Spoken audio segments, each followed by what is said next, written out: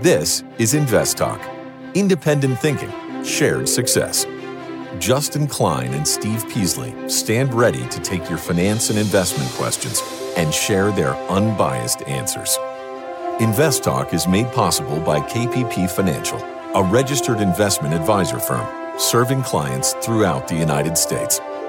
The clarity for your path forward starts now. Here is KPP Chief Executive Officer, Financial Advisor, Justin Klein. Good afternoon, fellow investors, and welcome back to InvestTalk. This is our Thursday, February 29th, 2024 edition.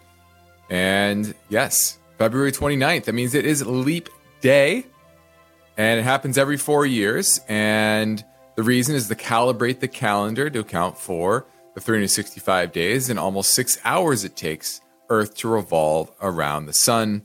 Now, Julius Caesar is long credited for beginning the practice of adding an extra day to the calendar year back in 45 BC. So over 2,000 years, we have been doing this.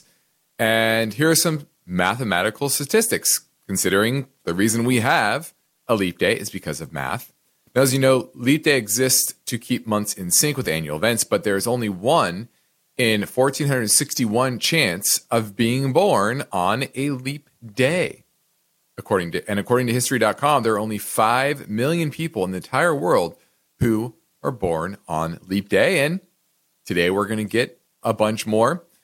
Now, leap days are rare, and so are stock market gains actually on a leap day. That's pretty interesting. You would think that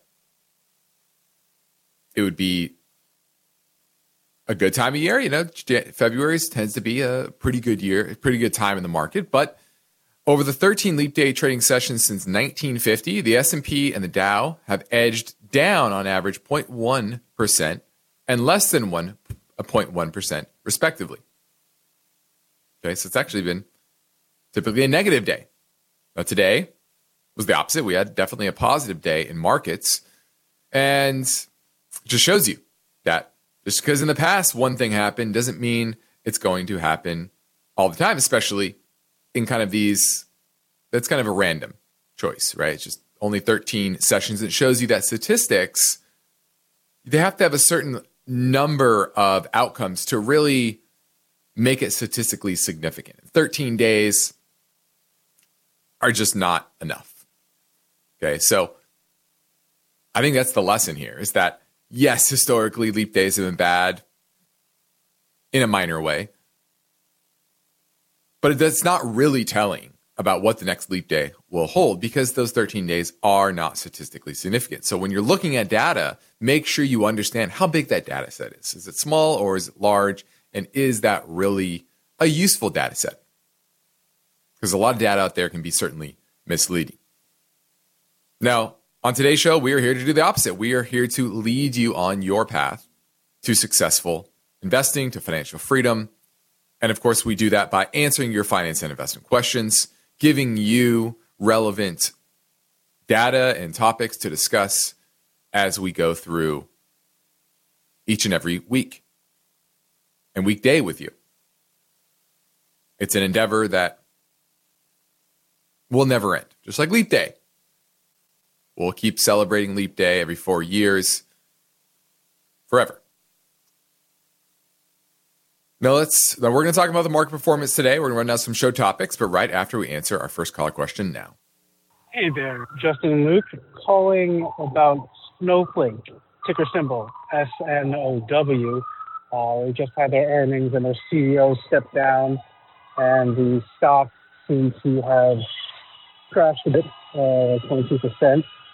Taking a picking some up at this level. Just wanted to get your thoughts. Looking forward to hearing your response on the show. Thank you so much. I have a feeling that caller was like in New York City, maybe. It's pretty loud in the background, but it sounded like New York City to me. But looking at Snowflake, $62 billion market cap, and this is the perfect example of a company priced to perfection, and it had good earnings. Revenue growth was 32%. The same as the previous quarter, year over year. So strong growth, all that is still a deceleration from a year and a half ago when it was growing revenues around 80%. And earnings last quarter were up 150% year over year. And that's a slight increase from the previous quarter, which is 127% year over year. So a decent quarter, right? Especially kind of in line with the previous quarter's growth. But it's a company who's trading at a very, very rich multiple. And this is a data play. It's all about, big data, et cetera. But the price to sales ratio, even after this drop, 23.4. I said this many times. It is extremely rare to buy a company at over 20 plus years, over 20 plus price sales ratio and make money in the long term. It means that stock is priced to perfection and then some. Now, it could certainly grow into that perfection, but more often than not, growth slows and the market has to adjust to that lower growth. And today is an example of that adjustment. And after the recent run from about $140 per share all the way up to $240 per share, now we're at $188. That's a big wide body reversal week. We close there tomorrow, which we probably will. And the last time this type of candle happened was back in November of 2021, when the stock peaked out around $400 per share and went all the way down to 114 or so. So down nearly 75%. And I could easily see this happening again. Easily see this go from the recent high around 230 down to around $50 per share. And I think that's probably where it's headed, frankly, just because the multiple is just egregious, frankly. So I would certainly pass on Snowflake. Thanks for the call. We have a lot of ground to cover over the next 45 minutes or so, and our main focus point concerns this story. More than ever, stock investors are thinking like owners, and there are two ways for investors to affect corporate behavior. From the outside, typically, sell your shares, vote with your feet. Then there's also from the inside, basically taking board seats, influencing board seats, etc. So we're going to talk about how equity shareholders have gained their voices and will probably continue to do so over the near future. We have some other topics on the docket as well. We're going to discuss mergers of equals. You often see that. I've definitely seen a few recently where, similar size companies, never exactly, it's rare that two companies that are exactly the same size, but, in the same range, right? One might be worth 32 billion, the other might be worth 25 billion. Those are companies in the same range and they merge. And the hope is that there will be some sort of synergies there. And the combined entity will be better. But we're going to look at some data and tell you whether that, when you see a merger of equals, should you be bullish on the new entity or less so? Also, convertible bonds. A lot of hype around convertible bonds. And a lot of AI or tech companies are issuing them. So we're going to look at what that means. Should be buying into these issues. And then lastly, Chinese metal demand shifting over the years as the Chinese property bubble bursts. So we're going to look at that. We also have voice bank questions. One is in regards to a young investor, and the other SPSM, the SP portfolio, S&P 600 small cap ETF. And of course, we welcome your investment questions now at 888-99-CHART.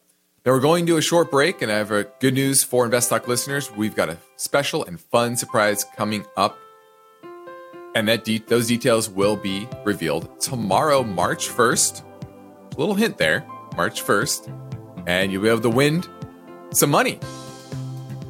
Not just a little bit of money, a decent chunk of change. So be sure to tune in for the big reveal tomorrow, and please tell your friends as well. Now the phone lines are open.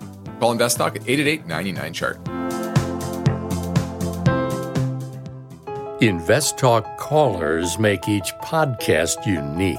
I was calling about Intel, if it's worth holding on to or should I sell it? Their questions are curious. Hello, I had saved up around $80,000 and I was wondering what I should do to make it grow. Careful. Oh, I'm just wondering, is this a value trap? Because it looks like it's gone down quite a bit. Concerned. It's taken quite the tumble today. I've been trying to get out of this position for a while. I think I waited too long. And clever. Does seem to be situated in some areas of expanding population. And Justin Klein, Steve Peasley, and now Luke Guerrero are always ready with their unbiased answers. And this is looks like a classic example of chasing yield. Don't chase the yield.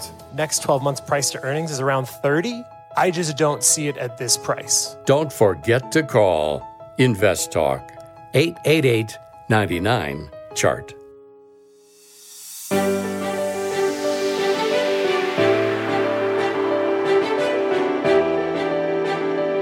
In today's market, more than ever, you need unbiased investing guidance because it can help you achieve financial freedom. Well, you've come to the right place, InvestTalk. And Justin Klein is here now taking your calls live. So step up with your questions, 888-99-CHART.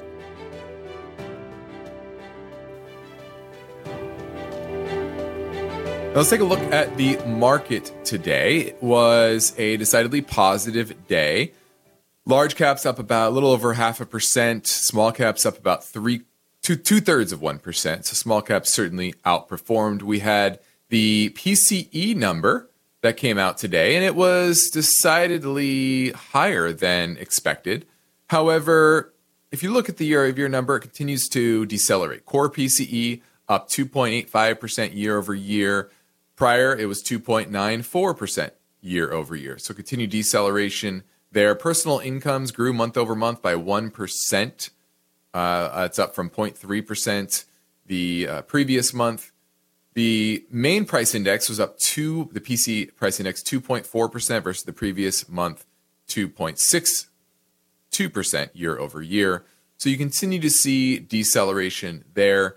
Initial claims for unemployment, that did tick up to about 215,000. Let me take a look at, I didn't look quite yet. I always follow the continuing claims for unemployment. That was at 1.905. Oh, that was a tick up, the highest level since November of last year. So that's starting to tick up. And, you know, I've said for a while the jobs market continues to weaken, but it's not weak, right? It continues to weaken, but it's not weak. And you have to be honest about it, right? Unemployment remains very low. The amount of people that stay unemployed is rising, but not at a fast clip. So you're not barreling head on into a recession or anything like that. But you continue to see a market that is okay with the data, especially the jobs data. The inflation data, the market seemed fine with as well. Pending home sales, those were down, though. About 5% month over month, down nearly 9% year over year. So the housing market not liking this recent tick up in mortgage rates. Now let's pivot back to the InvestTalk voice bank. You know the number, it's 888-99-CHART. Hey, Steve and Justin. I have a question for a small cap ETF. It's the Spider Portfolio S&P 600, ticker symbol SPSM. I wanted to know what you guys thought about it as a long-term hold. I'm on the younger side, so I wanted to see what you guys thought about this ETF. Thank you. All right, looking at SPSM, which is the Spider Small Cap ETF. And it's just an index fund, right? And if you want exposure to small caps, I have no problem with this ETF overall. Obviously, the fees are relatively low, actually very low, 3 basis points, like a lot of the spiders are. Now, if you look at the sector allocation, you'll see the biggest allocation is to consumer cyclicals. So that's why, well, actually, it's industrials, 17.7%. Cyclicals are just behind that at 16.13%. And then financial services, 15.6%. All three of those sectors are very cyclical. So economy does well, especially domestic economy. Small caps tend to be more domestically focused as opposed to international. That's what you're going to get exposure to. And if the nominal GDP continues to rise, especially with government spending staying high, then this is going to certainly benefit. Now, a lot of these companies also have rougher balance sheets. So understand that level of volatility going forward going to be much more volatile than the S&P as a whole, but the value is much better. In fact, this actually leans small cap value as opposed to if you buy an S&P 500 ETF, that's going to lean small or large cap growth. So I like this. I don't mind it at all. Low fee. If you just want broad exposure to small caps, this is a solid ETF for that. Now we're going to a quick break. Please remember that you can call anytime and leave your questions on the InvestTalk voice bank. If you're listening via our live stream or on AM 1220 radio in the Silicon Valley area, you can call right now at 888-99-CHART.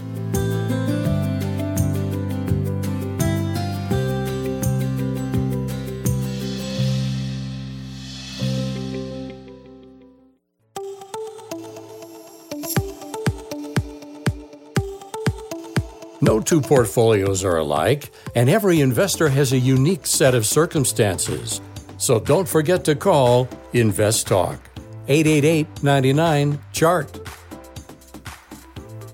Now, my main focus point concerns this story. More than ever, stock investors are thinking like owners, and there are a couple ways that investors can affect corporate behavior. Now, the first is, put simply,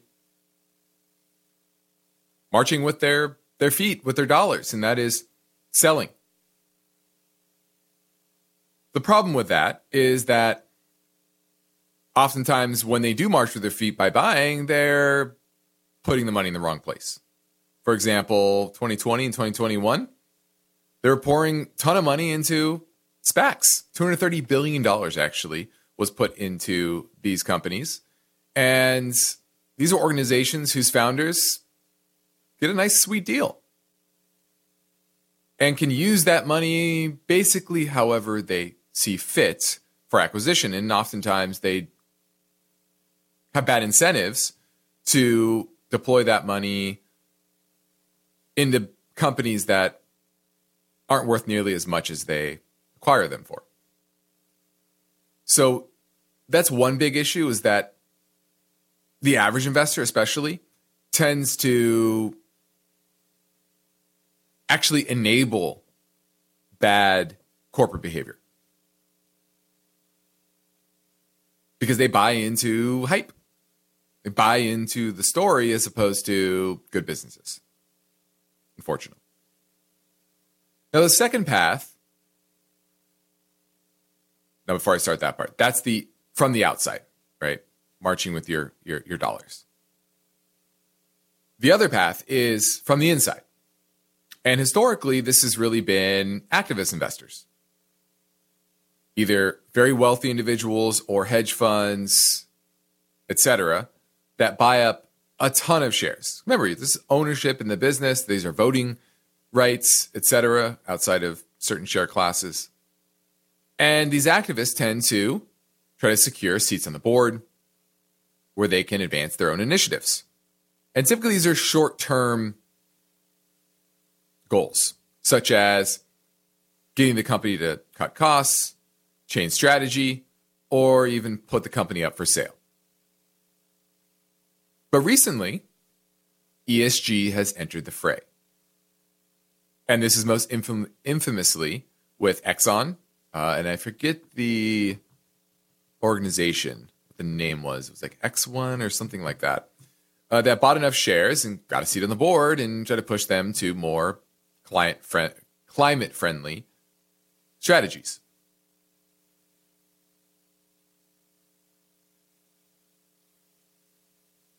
Now, that's typical. But a new type of owner has emerged for many of these large cap names. And that is index funds. And because index funds can't sell the shares, right, the only way that they can sell the shares is if the index company, the S&P or MSCI or whatever company is running the index, changes that index, which we know happens, but it's usually on the edges, around the margins. And so if they can't affect corporate behavior from the outside, they must do it from the inside or not at all. Now, in aggregate, Vanguard, BlackRock, and State Street own about 20% of listed U.S. companies. So they have a lot of power here.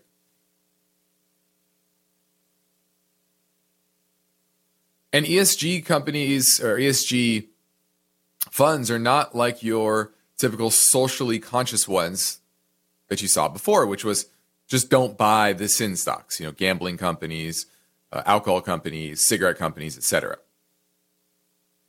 Many of them, they say they're going to push for change from within these companies. And BlackRock started to do this. However, there's political pushback from that. And there are several states that actually took them out of their pension funds because they didn't like what they were doing. And BlackRock has pulled back. They've retreated. And the big question is, what is the way forward? Because you can't serve all your masters, right? You have millions of people. They have all different views. And you vote one way or the other. But what may happen in the future is, what if there was a mechanism for index investors to vote their proxy, vote their right on the board? And actually, BlackRock's actually trying to implement this. But it's a little clumsy, so it doesn't really work very well. But maybe AI could be a tool for implementation of that. Right? Speaking to an AI bot, them asking you questions and you answering, and that would inform how you might vote on a particular proxy, for example. So I do think there is a future here. But that is a way that continues to be an impactful avenue that shareholders can take. It just takes some organization, like those wealthy individuals and those hedge funds usually have. And with technology, I think that organization could emerge. Now, the next Invest Talk, we'll look into the story. Why China, Japan, and the Fed are shaking up the $26 trillion U.S. Treasury market. And buyers of U.S. Treasuries have been changing, and the shift could have broad implications for the U.S. economy. That story tomorrow, but for now, I'm Justin Klein. I'm ready to take your calls at 888-99-CHART. eBay Motors is here for the ride. Remember when you first saw the potential? And then through some elbow grease, fresh installs, and a whole lot of love, you transformed 100,000 miles and a body full of rust into a drive that's all your own. Look to your left. Look to your right. It is official. No one's got a ride like this. There's nothing else that sounds like, feels like, or looks like the set of wheels in your garage. With over 122 million parts, you can make sure your number one ride or die stays running smoothly, so there's no limit to how far you can take it. Brake kits, turbochargers, engines, exhaust kits, roof racks, LED headlights, bumpers, whatever your baby needs, eBay Motors has it. And with eBay Guaranteed Fit, it's guaranteed to fit your ride the first time, every time, or your money back. Plus, at these prices, well, you're burning rubber, not cash. Keep your ride or die alive at ebaymotors.com. Eligible items only. Exclusions apply.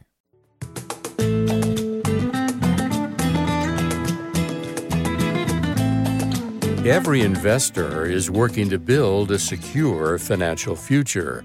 How they get there and when they get there, that depends on many variables. The more you learn about how the market works, the better your chances. So don't forget to call InvestTalk, 888-99-CHART. Let's go to Eric in Arizona looking at BWXT. Hey, Justin. Hey, I just wanted to say that I miss hearing Steve on the radio. I hope he's doing okay. Yeah, he's hanging in there. Okay, that's good. I was hoping to just get your opinion on the BWXT company and like if it still has value right now at these prices, and like the projection of earnings going forward. Yeah. So this is a company we've actually owned for clients for some time, and it had a really good earnings announcement yesterday. And the stock moved. It was already near a 52-week high, around $90 per share, and now it's at $100 per share. And it was just at $75 back at the beginning of the year. So, it's had a good start to the year, obviously. Like I said, we've owned it for a while. For everyone else out there, what they do is they're specially manufacturer and service provider of nuclear components. And, we came up with this name as we were researching the space and saying, okay, what other parts of the nuclear space will benefit from the deployments and development of nuclear power worldwide? And this is a smaller cap, it's a mid cap, $9.23 billion as of now, after obviously a pretty big run. But it has a nuclear power group that helps with research and development, commercialization of these facilities. So they're well ingrained, have a lot of expertise there. And so we like it. We like it a lot. Now, after this run, it's maybe a bit overbought, a bit expensive, but it's a very well-run company in the right space, good balance sheet, good cash flows, etc. So are we adding it to new clients today? Probably not after this run. We probably want a bit of a pullback, but that's a pullback we want to continue to buy because we like the company. So it all depends on, how patient do you really want to be? Could it just continue to grind higher from here? Maybe, but it certainly needs a bit of consolidation, but absolutely a company you want to own for the long term. Thanks for the call, Eric. Let's go to Dan in Walnut Creek looking at Apple. Hey, Justin. How are you doing today? Doing pretty well. You own Apple or looking to buy it? Yeah, I own it. I sold about 20%, pretty much at its height in December. And I was looking would be a good buy point if I wanted to get back in, buy those 20% back. Yeah, that would probably be the low from October, right around 165. That's kind of what we're targeting, 165, 170 range. It's been consolidating, and when it's in a consolidation range like this, you typically see the bottom of that range. It's not threatening to break out, even though the market's broken out. So it's certainly underperforming as of late. So we haven't been adding it to a lot of our new clients, but like I said, around 165, 170, I think the value is and support is around those levels. So that's what I would be going for. Great. Thank you very much. Appreciate it. No problem. Thanks for the call. Let's go to Sam in San Francisco looking at CrowdStrike, CRWD. You own it or looking to buy it? I own it. I was just trying to find out, should I hold it for a long term? What's your idea? Because I know security is very frustrated. Sometimes if something hacking, all security shares go down. Well, yeah, this is a software provider of security solutions, and it's been a steady grower. Growth has certainly slowed. That's the law of large numbers in many ways. A year ago, it was growing around 60%. Last quarter, revenue growth was only 35%. But obviously, a software company, high gross margins, and so profit growth is over 100%. But it is trading at a pretty hefty multiple. So it's to make $3.76 next year, and it's a $324 stock.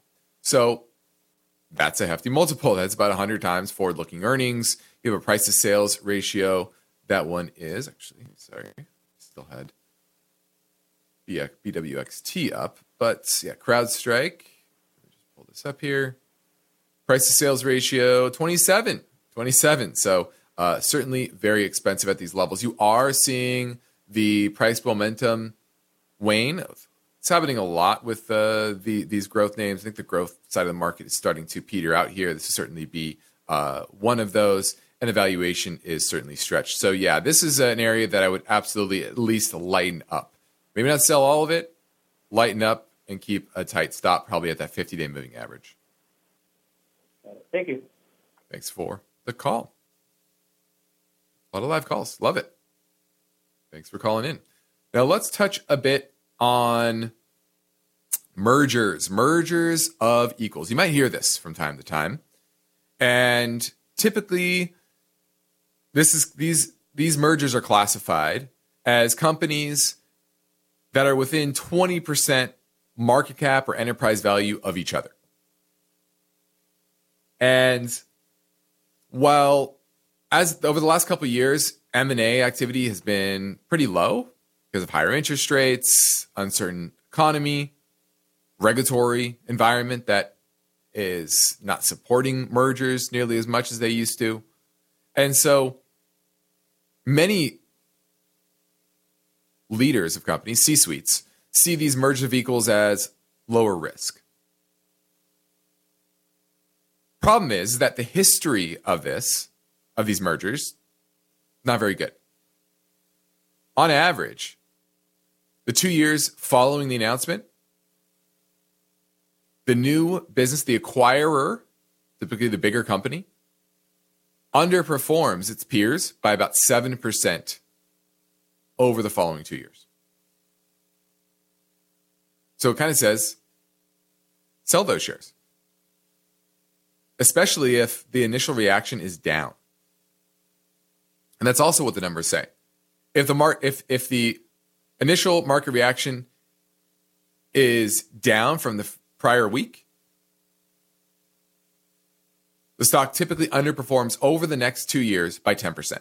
Now, if it's up, it typically is in line with its peers over the next 2 years. So basically saying it's fine. Doesn't mean it's going to be great, but it's going to be a fine merger.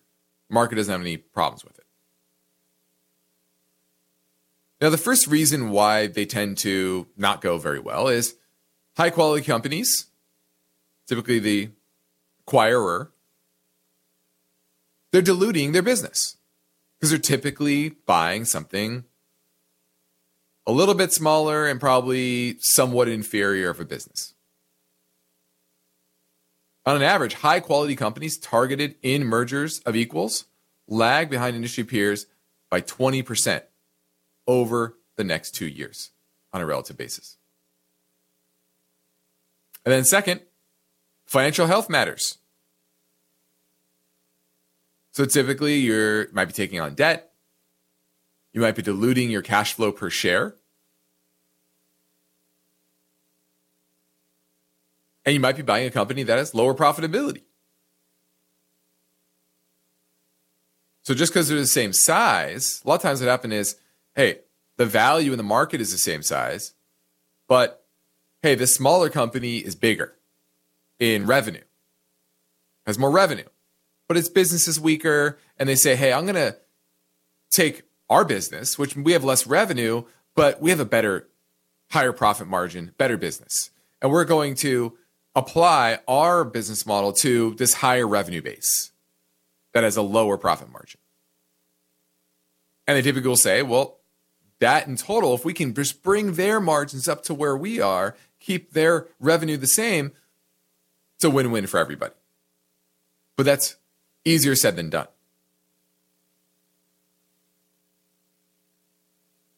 And that's also why companies that are a bit different than the core of their sector, they also underperform. Meaning, hey, this is a company that's kind of like ours, but they kind of do their own thing. They have their niche over here, and we're going to bring them into maybe the bigger fold of a company that has broader reach, a more traditional business model. And that typically has problems because they don't scale the same way. And there are often cultural issues. That smaller company, modestly smaller company, is there because it has a particular culture. And bringing that culture into a different company can oftentimes throw off that business. And so, in general, the lesson here is mergers of equals, they're not that great. It's hard to maximize the culture. And the assets and peculiarities of one business don't typically meld well with the other. And it's not like one is so much larger that it can just dominate the conversation. Hey, well, this is a $100 billion company buying a $10 billion company. And, the $10 billion company just has to deal with it.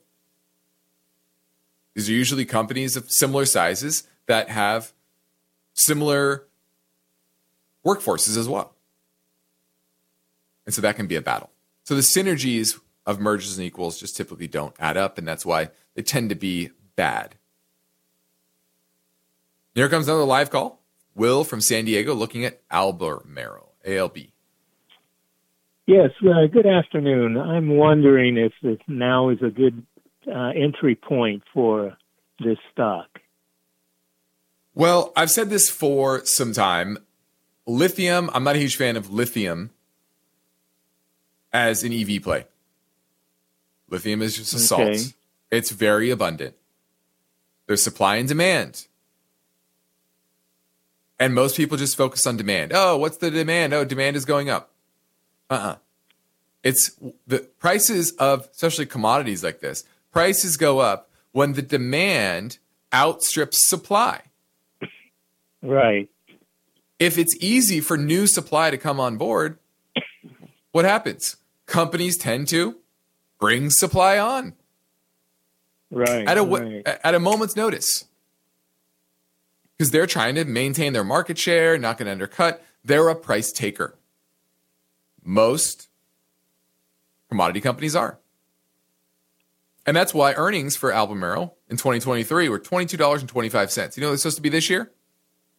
$4.83. No. $4.83. Oh. Wow. Yeah, it's quite a drop. That's a gigantic drop. So, yeah.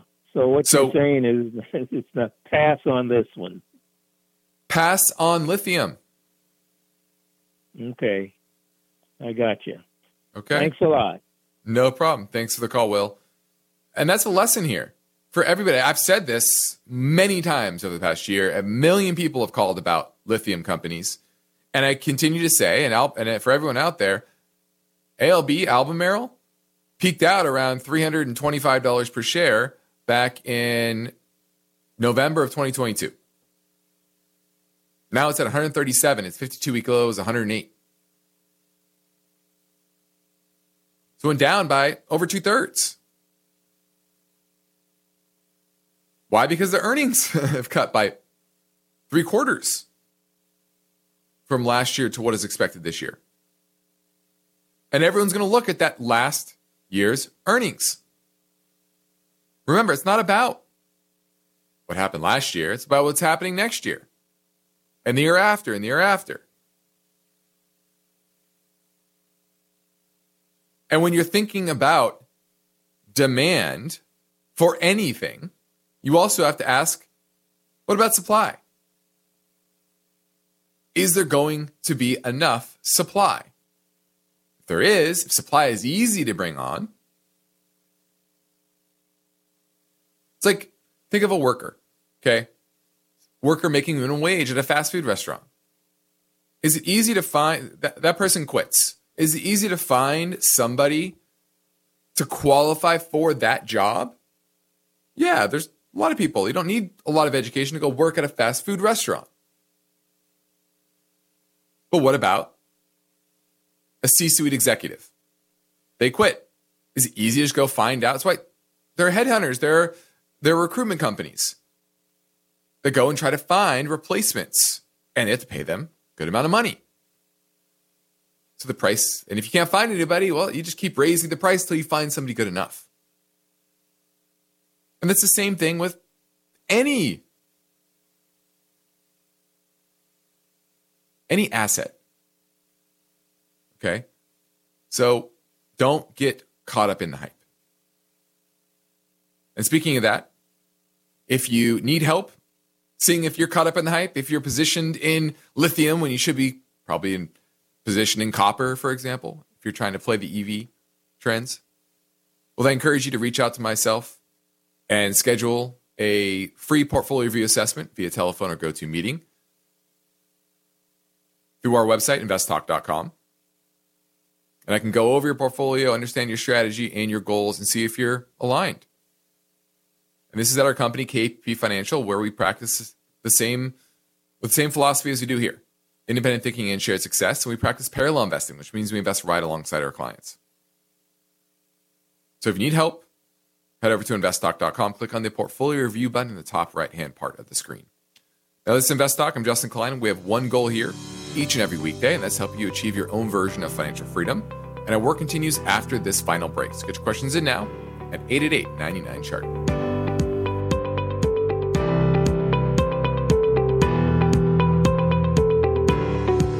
Got a question for Steve or Justin? Just kind of wondering if this stock is a value trap. Now is a good time to call InvestTalk. I think there's likely a pullback here. 888-99-CHART.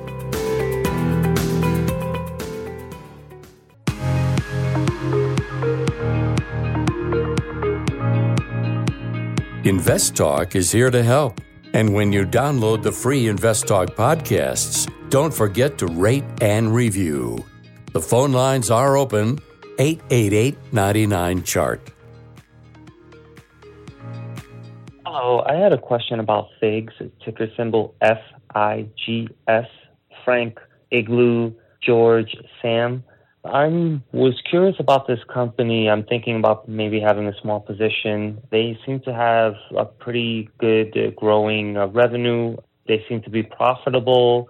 Very small company. My wife is a registered nurse, so she uses their clothes brand, and she swears by it.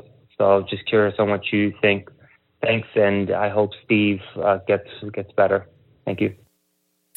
All right, looking at FIGS, and well, my fiance, she's a doctor, and she wears FIGS as well. So I've definitely looked at this company, saying kind of what you're doing, say, hey, I have someone in the household use this product. I want to take a look, and I don't mind that as a potential way to find interesting companies to invest in. But like everything, you can't just take that one piece of data and think it is a great investment. It has to be in relation to earnings, cash flow, etc. And you said they're profitable, and you're right. They are profitable. They've been profitable pretty much since they went IPO. And since they've been in existence, made penny a share in 2019, 13 cents a share last year, supposed to make 7 cents this year, however, down 45%, and then 16 cents next year. It's a $5.23 stock. And the relative strength is only 10. The chart is terrible. Came out with earnings last quarter, and you said it was growing. Well, no, it's not.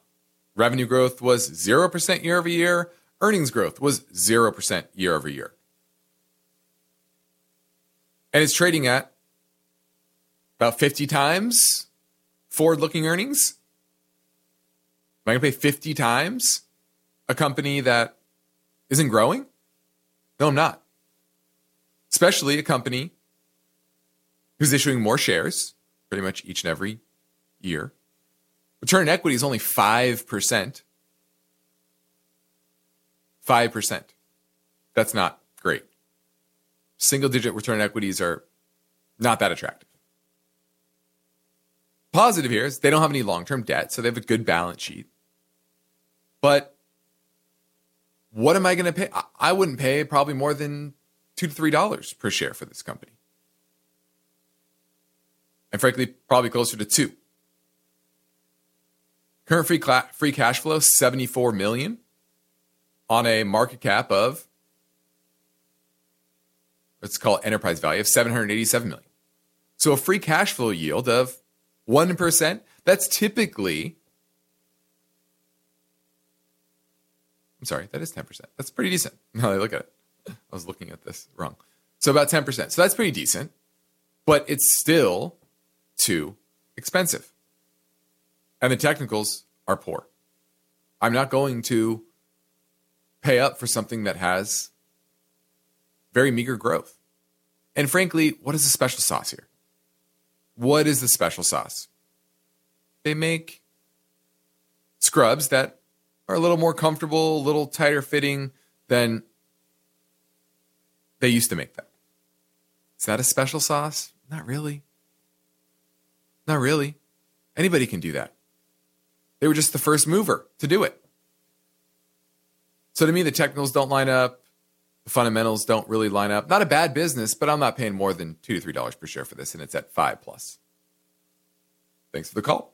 Now, lastly, let's touch on Chinese metal demand. And as the tenor of the Chinese economy has shifted away from real estate due to the ongoing crash there, you would think that the demand for raw materials has crashed. And the answer simply is it actually hasn't. It's mainly just shifted. And the biggest growth, demand growth out of China for any metal is actually copper ore and concentrate. Why? Because of the EV and green power boom. Said this for a while. If you want to play the green revolution with some sort of investment in a raw material, it's copper. Because copper is used in pretty much everything that moves electricity. And guess what? It takes a while to bring on copper to supply. Unlike lithium, where it takes a matter of months. Copper, it takes years to build and permit a new copper mine. Typically 5 to 10 years. And so the demand goes up. It's not easy for companies to just open the spigot. And even iron ore. Iron ore is doing pretty well because a lot of these devices still need iron and steel. Well, that about does it. I'm Justin Klein. This is another InvestTalk program. We thank you for listening, and we encourage you to tell your friends and family about our free podcast downloads, which you can find anytime at iTunes, Spotify, Google Play. And be sure to rate and review on iTunes. And tomorrow, the big reveal will be here. So we have something special in store. So make sure to tune in. Independent thinking, shared success. This is InvestTalk. Good night. InvestTalk is a trademark of KPP Financial. Because of the nature of the interactive dialogue inherent in the format of this program, it's important for the listener to understand that not all comments made will apply to them. Specifically, nothing said shall be taken to be investment advice, or shall statements on this program be considered an offer to buy or sell security. Because such advice is rendered solely on an individual basis and at times will require that the investor review a prospectus before investing. InvestTalk is a copyrighted program of Klein, Pavlis, and Peasley Financial, a registered investment advisor firm which retains all rights. For more information regarding KPP's investment advisors, call 1-800-557-5461. Steve Peasley is president, and Justin Klein is chief executive officer of Klein, Pavlis, and Peasley Financial. Thank you for listening, and your comments and questions are welcome on our 24-hour listener line at 888-99-CHART.